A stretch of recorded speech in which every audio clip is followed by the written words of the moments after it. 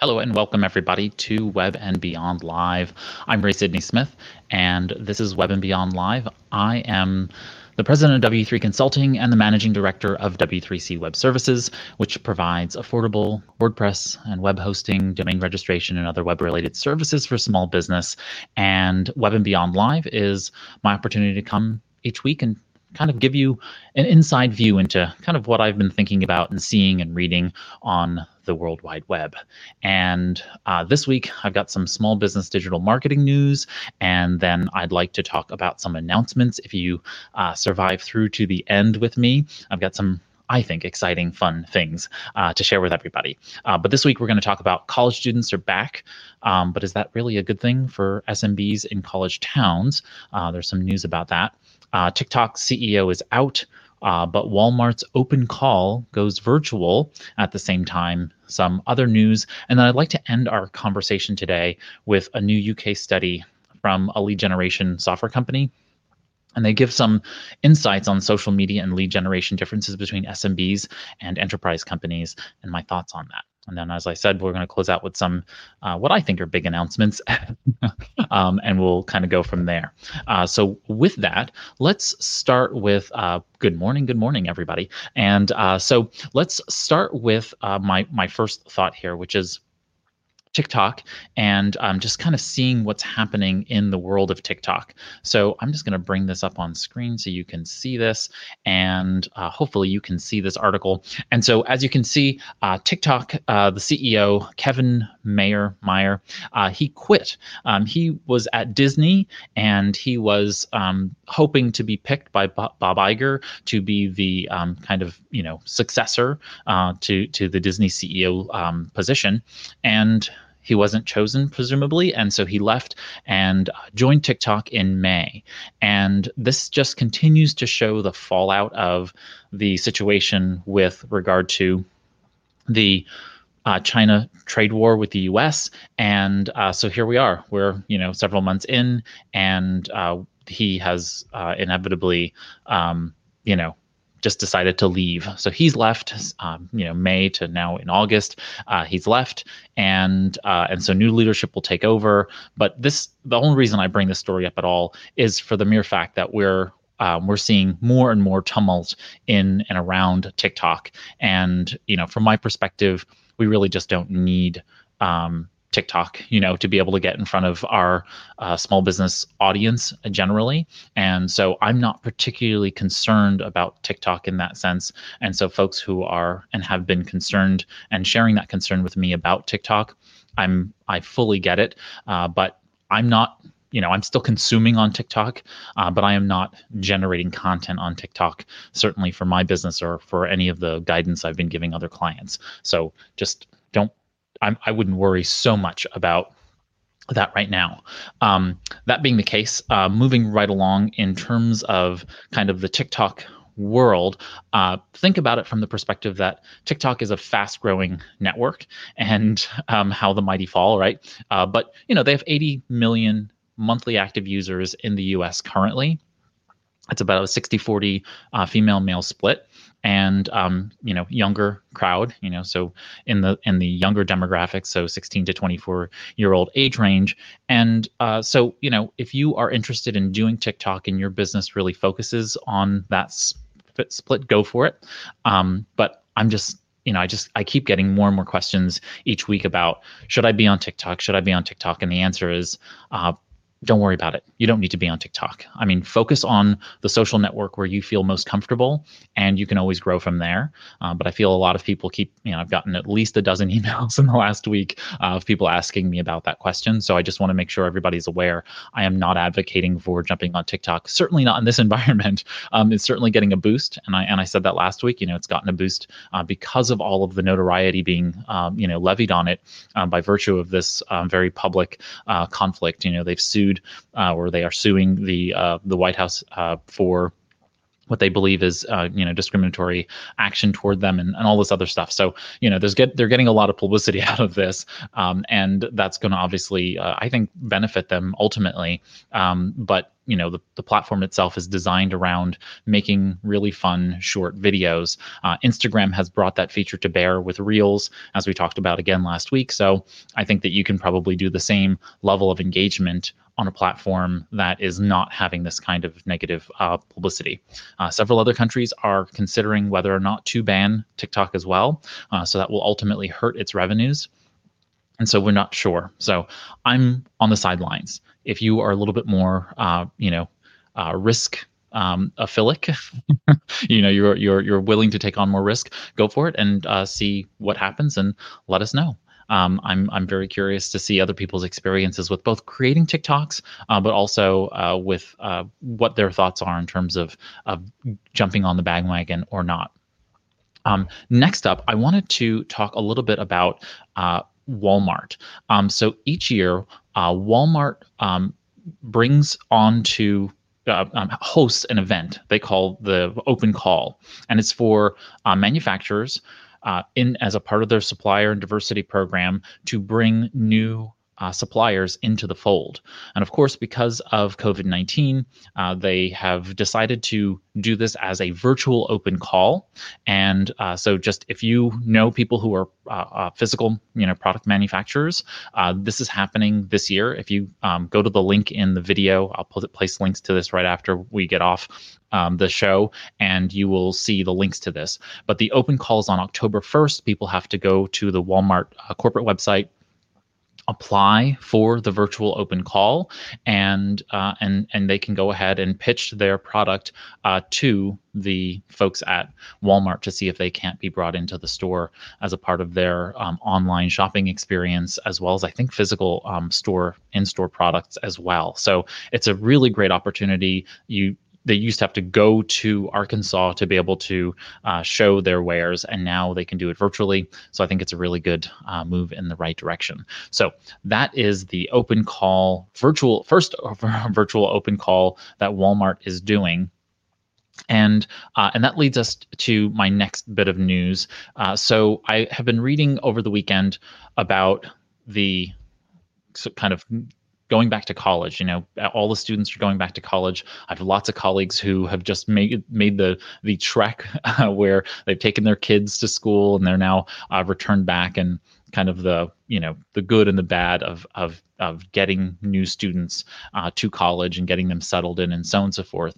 And of course, you have a lot of interesting feedback I'm getting from some of the businesses that are actually in and around college environments.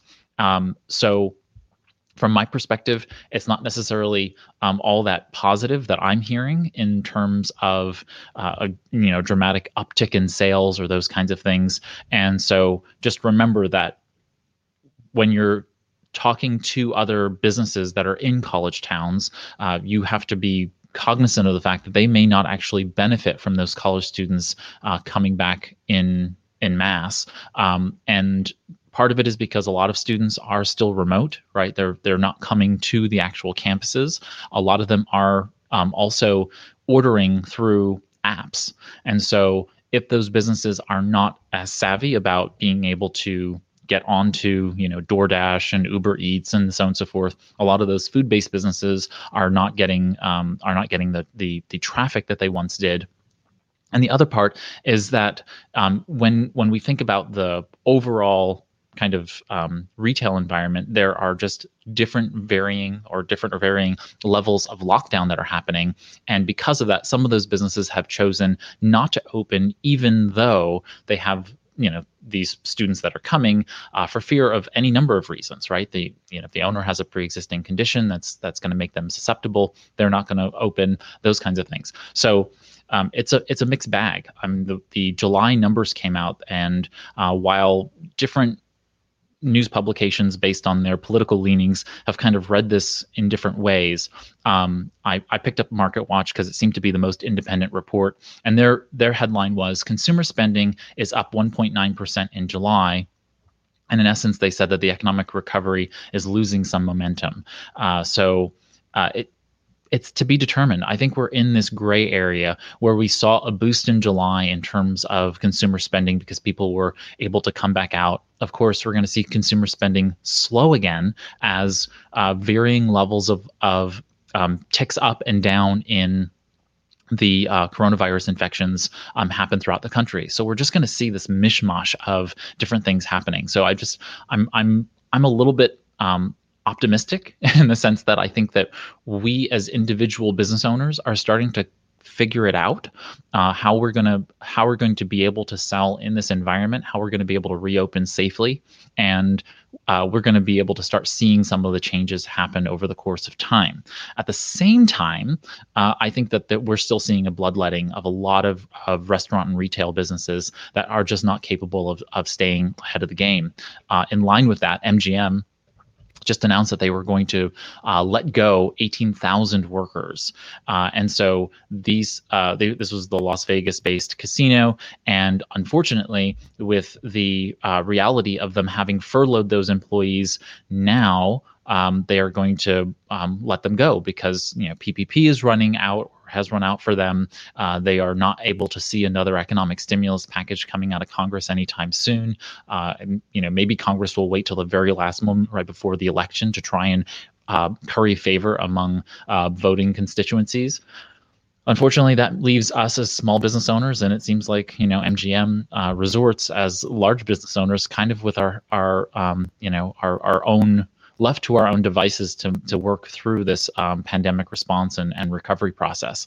Again, I'm optimistic that we will be able to start to see some economic recovery happen in the next few months, but then we're going to see another downtick because if the virus does pick back up in terms of infection rate plus the flu season, yada yada yada, we have some compounding factors I think at the end of the year that's going to kind of drive down consumer optimism, which means that we're not going to have as much retail and activity going on in those late months, and we'll probably see a slower holiday buying season as well. So that's kind of what I've been reading in the various financial literature. And it's unfortunate, but it's just kind of a reality. So that's kind of my take on what's happening in that market. I did have two little minor things that I thought were interesting that came up as well in the news.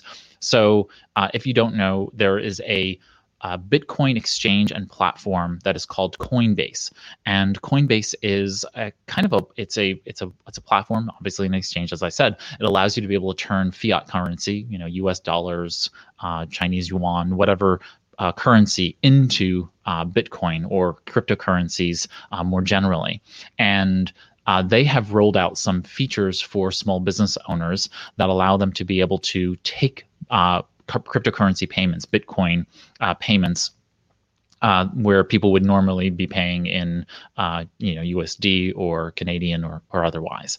So this is actually really great. I think that it is one of those important functions for us all to be able to, if you want to give me money as a business, I should be able to take that money. Within law and reason, merchants should be able to take, whatever I want to offer of value. And so now Coinbase is providing merchants with the ability to obviously take payment, but they're capable of doing partial refunds now within the application, and they're connecting more and more e-commerce platforms to their system, so they'll be able to do some of these more sophisticated functions. And so I'm just looking forward to seeing more and more merchants take cryptocurrencies generally. And so this is kind of just a little tiny, drop in the bucket, I think, toward that direction. But we're going to see more and more cryptocurrency payments coming onto the pike and more people being interested in gaining access to it. One other little minor item that I thought was just interesting, I'm pretty active on LinkedIn and on Twitter. Earlier today, I think I saw this very interesting tweet, which was about. I'm going to try and zoom in into it for you here. But this tweet, as you can see here, this LinkedIn influencer, she was talking about the fact that on LinkedIn, someone had told her that if you put an emoji in front of your name, people who are using automation tools to send connection requests then kind of get tripped up because the software picks up the emoji as the thing to say, hello, so and so, your name, your first name in the system, and she is confirming that that is the case.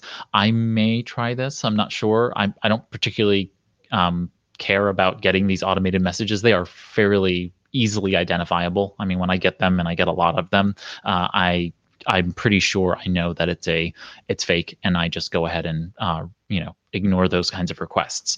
But if you are getting a lot and you're not quite sure, this is one way that you can determine it, that you can put a fun little emoji at the front of your name in the LinkedIn profile. And that will go ahead and kind of let you know when you get those kinds of messages that they are actually not real people. Oh, not real. Maybe they're real people, but they're not real legitimate requests in my mind, because they're people who are just churning through these things. Okay. Now to kind of my final thoughts. Kind of my main thoughts of this episode today, which is really talking about this study. So there's a UK study done by a company called Prospects.ai, and what they do is they have a lead generation software. They're in beta, and they are trying to cover the gamut of both small companies and large companies to do that. And so this Forbes article came out kind of covering the study. Now, what I thought was odd was that I wasn't able to actually find, I'm going to bring this up on screen, I wasn't able to find the actual study itself. And so I'm only capable of reading. It's not letting me zoom in on the text here. There we go. I wasn't able to actually read the content of the study itself, but in essence, this particular study, it surveyed 750 senior decision makers, and it wanted to see how large companies and small were employing social media and lead generation strategies across the board, various tactics. And these were the insights they brought up, and to me, kind of the thoughts I had about them. One is that the first key insight they had was generating leads, and I'm quoting here, generating leads is a bigger issue for larger firms. Now, they noted here that 74% of larger firms said that this was their biggest challenge, whereas in the small firm set, they said that was only 49% as their top challenge. That doesn't really say much to me. I have to admit, I was, when we think about the fact that, these 750 firms said that their top challenge was lead generation, 50% and 75% still tells me a wide number of businesses struggle with lead generation. 50% and 75%, a 25% spread is not something that is significant in my eyes to say that that's not a huge challenge for both small and large together. So that means we're all in it together, in the sense that we're all having difficulty generating leads, and we should all be mindful of that reality as we are thinking through our strategies for both working together and otherwise in terms of generating leads. So it's a problem across the board. Next up, they say that large companies, quoting here again, large companies tend to be more active in social media platforms to understand consumers. 76% of larger firms use social media platforms to profile potential customers. In contrast, only 47% of small firms do so, end quote. So in essence, what this really means is that you have larger firms, they have greater access to resources, and they're capable of profiling potential customers, getting information, all of that kind of stuff to be able to see what that customer does. You need to be doing buyer personas. You need to be building out those kind of fictional personas, fictional characters, avatars for who your best customers are, so that you're better accessing and looking for those people on social media. That's the end result there. If you're not building a buyer persona for the people you're targeting, then you don't know who you're targeting, and that means you're going to have lower efficacy with regard to any strategy or campaign. Next up, they say larger companies, 51% tend to rely on cold calling than smaller companies who only have, do that at a 15% rate. It makes a lot of sense that larger companies are doing more cold calling. They have the access to, again, an on-hand sales staff usually, and they have sales people who are doing that, or they're outsourcing that to companies who are doing that. But that is to say that there is an opportunity there for cold calling. I'm not particularly a cold caller, and I'm probably not going to start. But for those companies and businesses where that would make a lot of sense, it clearly tells you there's an opportunity there for small firms that are willing to do more cold calling for lead generation purposes. Next up, it says smaller companies tend to be slightly more active in using social media platforms to promote, market, and/or sell products and services than large companies. Again, a 70% to 67% split here, a 3%. I'm guessing that's within the margin of error. So it seems to me like everybody is on social media and everybody is trying to be active. I don't understand the very slight differentiation between 70% and 67% here. This is, again, the difficulty with reading and understanding the statistics of any particular study is that you need to see the underlying data to really get an access to it here. I think it's useful and informative on some level, but on some other level, some of these things just read wrong to me. Next up, we have smaller companies. Again, quoting here, small companies, 22% also tend to send generic non-personalized email to their entire database, which is less often than large companies at 69%. Okay, so I just did a webinar on this, and I'm so glad that this came up in the study, but this is statistically significant. It shows that smaller companies are doing a really, really poor job of personalizing in general. So as I frequently say, personalization is the future of commerce. Personalization is the future of commerce. As we have more information about our customers, as we collect more information and are capable of collecting more information about people, we are then able to better customize, personalize the relationship and the experience, the digital retail experience for people. That means that as business owners, we need to really be focusing on helping people understand that we understand them. Again, on the other end of every piece of technology in terms of marketing is another heart and mind. Those are the people we're trying to affect. We're not trying to, get greater numbers. We're not trying to do all of those kinds of things. We should really be trying to affect another heart and mind on the other side of the technology. And if we can personalize that, that's just, saying their name, making sure that we're putting in and depositing the right information, in this case, email. Emails should not be just sent out blanketedly to an entire list of people. They should be customized and tailored to the audience. I've made a pretty much a rule, which is to say that outside of, say, an email newsletter, which would go out to everybody, and even then sometimes that's not the case, but other than an email newsletter, which you perceive widely everybody would want to receive from a business, any other emails need to be tailored and sent to specific segments or groups of an email list. No email should be the same going out to people like that. Okay, next up, just a couple more items in here that I thought were really useful and interesting. They talked about the fact that despite larger companies being more engaged in newer technologies, they said that it says 56% of the decision makers from those firms, those larger entities, believe that their businesses are outdated in the way they market and sell to potential customers. This contrasts with smaller firms, and they said 65% of those larger firms believe that their business needs to invest in new marketing and sales technologies, while only 40% of those small businesses believe that's the case. And this is where, again, small businesses are being penny wise and pound foolish. New technologies are and need to be embraced. We really need to be paying attention to what we're doing and how we're doing that, so that we're able to get better in front of the audiences that we need to get in front of. And many times that means using technologies to do that. We are frequently afraid of learning the new technologies. I have to readily admit I'm not a big fan of TikTok because I don't really want to learn to create TikToks. I'm learning them for my clients and learning them because I have to.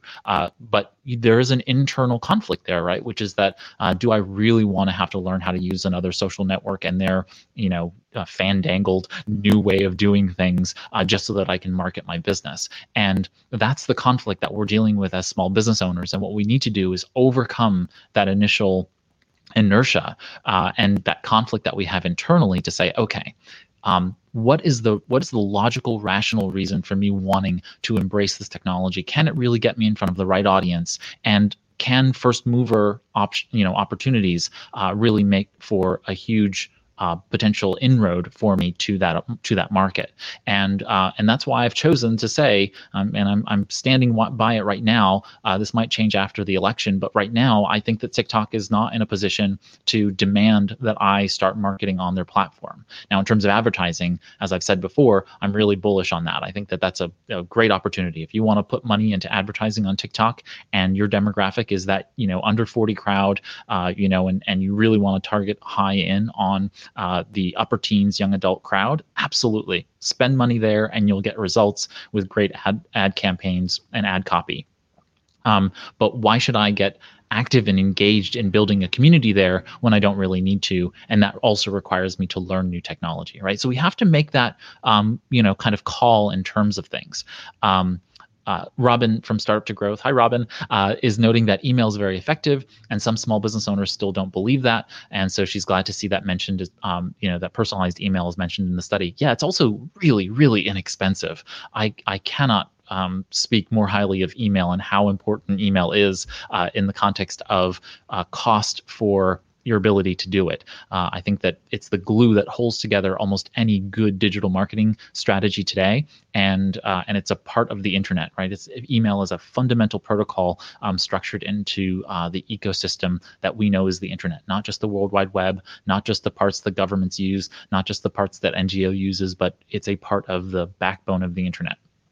And then last but not least, it says, although larger firms indicated a greater need to invest in new technologies, that said 60% of decision makers in large firms also suggested that they don't have the budget to invest in new technologies, and 58% don't believe that they have the culture or skills to embrace new technologies, which is really, really sad. There's more than half of them don't believe that. Among small firms, it's about 50% believe they don't have the budgets, and about 40% believe they don't have the culture to invest in new or embrace those technologies.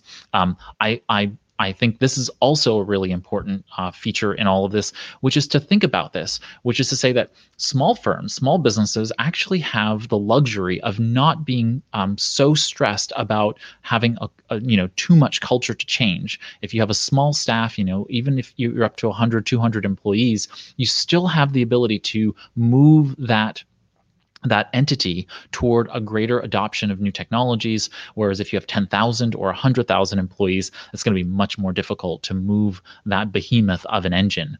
Smaller businesses are more nimble. If you're in the 1 person to 10 person shop, it's going to be much easier to adopt new technology and train those people than it is on the higher ends. What I tend to kind of argue with is that somehow we don't have the budget to be able to make those things happen. I'm coming across new technology every day where the technologies are either free or very low cost to get into. Now, what can happen is a death by 1,000 cuts. This comes into mind just because I've been in this journey this year. I don't know what number this is, but we're in maybe the 36th, 37th week of the year. So this is about my 30-something live stream. And so I've been trying new technologies and trying different ways to get video to work for W3 Consulting and W3C Web Services.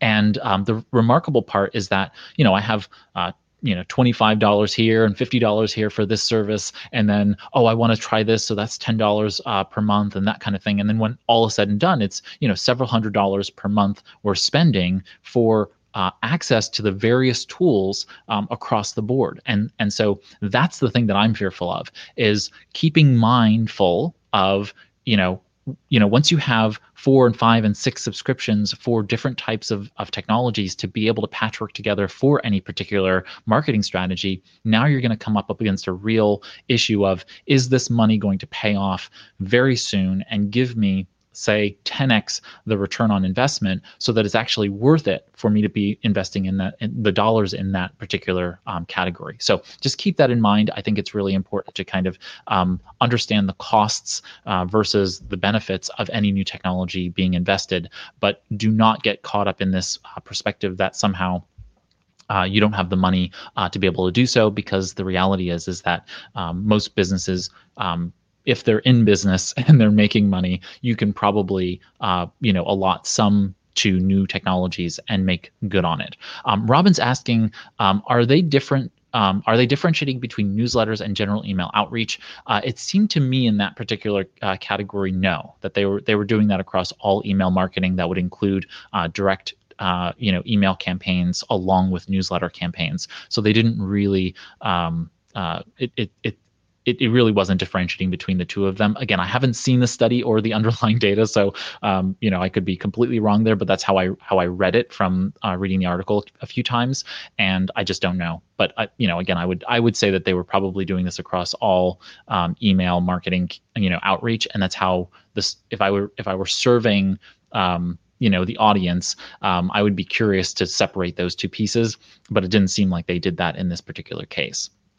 Okay, I have a few announcements that I wanted to let everybody know about before we close out today. And so thank you for joining us here for Web and Beyond Live. And hopefully you can join us again next week and the week after that. And so a couple things. One is I was reached out to by a colleague who is in a PhD program, and his fellow student is working on his dissertation and needs to interview some small business owners. So if you are a small business owner, which I'm hoping you are, or if you know small business owners, please go ahead and email me if you are interested in doing the interview. It's probably a short interview, I'm guessing 10 to 15 minutes, and he just needs to interview some small business owners. I'm presuming all the data is confidential and so on and so forth. He's doing, he's got to send you an email that has all the, academic, bureaucratic, disclaimers and so on and so forth. But he needs to interview some folks, and so feel free to email me. My email address is on screen, and if you are listening to the podcast afterward, it's ray@w3cinc.com. And so go ahead and email me, and I'll put you in touch with him, and you guys can figure out the rest of that. But that is just a academic research kind of thing, and I just wanted to put a shout out there for him for that purpose. Next up, tomorrow is actually the first small business virtual roundtable.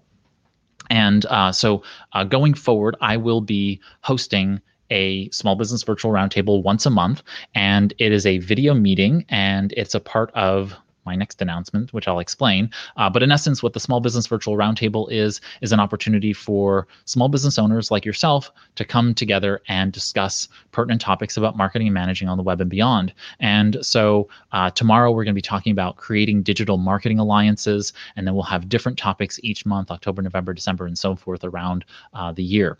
And we're typically going to do those on the first Tuesday of the month, unless otherwise noted in the calendar events. Now, if you already RSVP'd, you're good to go, and you should have the Zoom link and everything else like that. For anyone else who's interested, you will go to w3cinc.com/roundtable. So if you just go to that w3cinc.com/roundtable link, you'll see the registration there, and you'll find out all the details to be able to join.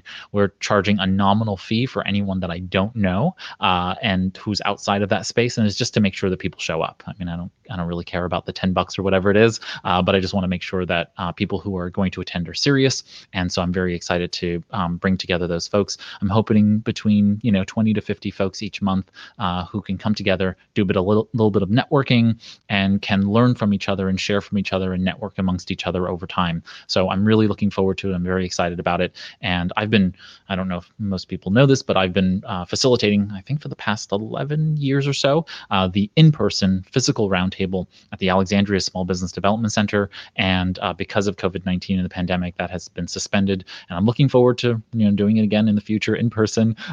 But this is a new program that allows folks who are beyond the Alexandria, Virginia area to be able to get together and meet and network and grow. And I'm really looking forward to it as a part of that. Next up is something that's really, really near and dear to my heart, which is that I've decided to launch a new newsletter, talking about newsletters. It's called the Web and Beyond Report. And in essence, if you're on the email newsletter, good to go. You're great there. If you're not, then you can go to the website and you can sign up for the newsletter on our website. And if you can't find it on the website somehow, it usually pops up somewhere or it's on one of the pages, go ahead and shoot me an email and I'll be happy to add you to the newsletter. We are launching it tomorrow. So September 1st will be our first day. And in essence, we're going to share, inside news, talk about some of our product updates, and share with you all of the various researching, resources and content that we're producing on a monthly basis. I put out a lot of content across all of the various ecosystems. I wanted to be able to put that together into one place for people to access. It's one of the number one requests is, Ray, you create so much content. Where can we access it all? And so this will hopefully give everybody that content in one space. It's just once a month and in that one email. And then last but not least, and also a really big deal for me is because of the COVID-19 pandemic and everything else going on, I have been in the process of trying to figure out what to do with kind of W3 Consulting, with all of our services and everything else like that. And what I decided to do was to launch a digital community for small business owners. And to start off with, it's free to join as a small business owner. You should be a small business owner to join. And then after that, we'll do, obviously, the Small Business Virtual Roundtable will be housed in there. I have different groups dedicated to different areas of content, but we'll do live classes. We'll have, I'm going to be launching different kinds of paid courses. Since my specialty is in training, I want to kind of focus in on that space and do some live courses to really, if you want to invest in setting up, say, an email marketing strategy, having a group of people in a cohort to work through making that happen. So that's kind of my desire and interest in seeing how that all works. So Web and Beyond community is alive and is running. I think we have our first 1 or 2, 3 folks who I've been alpha testing the platform with, and now we'll be inviting the broader community of folks in. So if you're listening to this, you can go to Web and Beyond, so A&D, Web and Beyond .community. You can sign up. You can join us. It's free, and then you can join us for upcoming events. I've got a webinar series that'll be launching inside the platform, and I'm looking forward to really connecting with everybody in a kind of a meaningful way, right? Like, how do we actually make small business development happen? How do we make small business growth happen? And so I'm looking forward to having you all join me on that journey. So with that brings us to the end of Web and Beyond. And so Sharon, hi Sharon, she said yay. And so yay, yes, I'm very excited about all of the developments and bringing together all of the various disparate communities that I've been a part of all this time, all these years. And but either way, we've come to the end of Web and Beyond this week. I had a couple of announcements, so I apologize for going over a bit. But if you've enjoyed the live stream, feel free to hit the thumbs up icon on YouTube. That does help us grow our small business listening and viewing audience. And so thank you for doing that. If you have a question, feel free to leave a comment on the video. You can also tweet or DM me on Twitter at W3 Consulting, W, the number 3 Consulting. I'm usually active on Twitter. And join us again next week, every Monday, 11 a.m. Eastern. I come live for Web and Beyond Live. So thanks so much for spending this Web and Beyond Live with me. I'm Ray Sidney Smith on behalf of W3 Consulting and W3C Web Services. Have a great week ahead, marketing and managing on the Web and Beyond. Take care, everybody.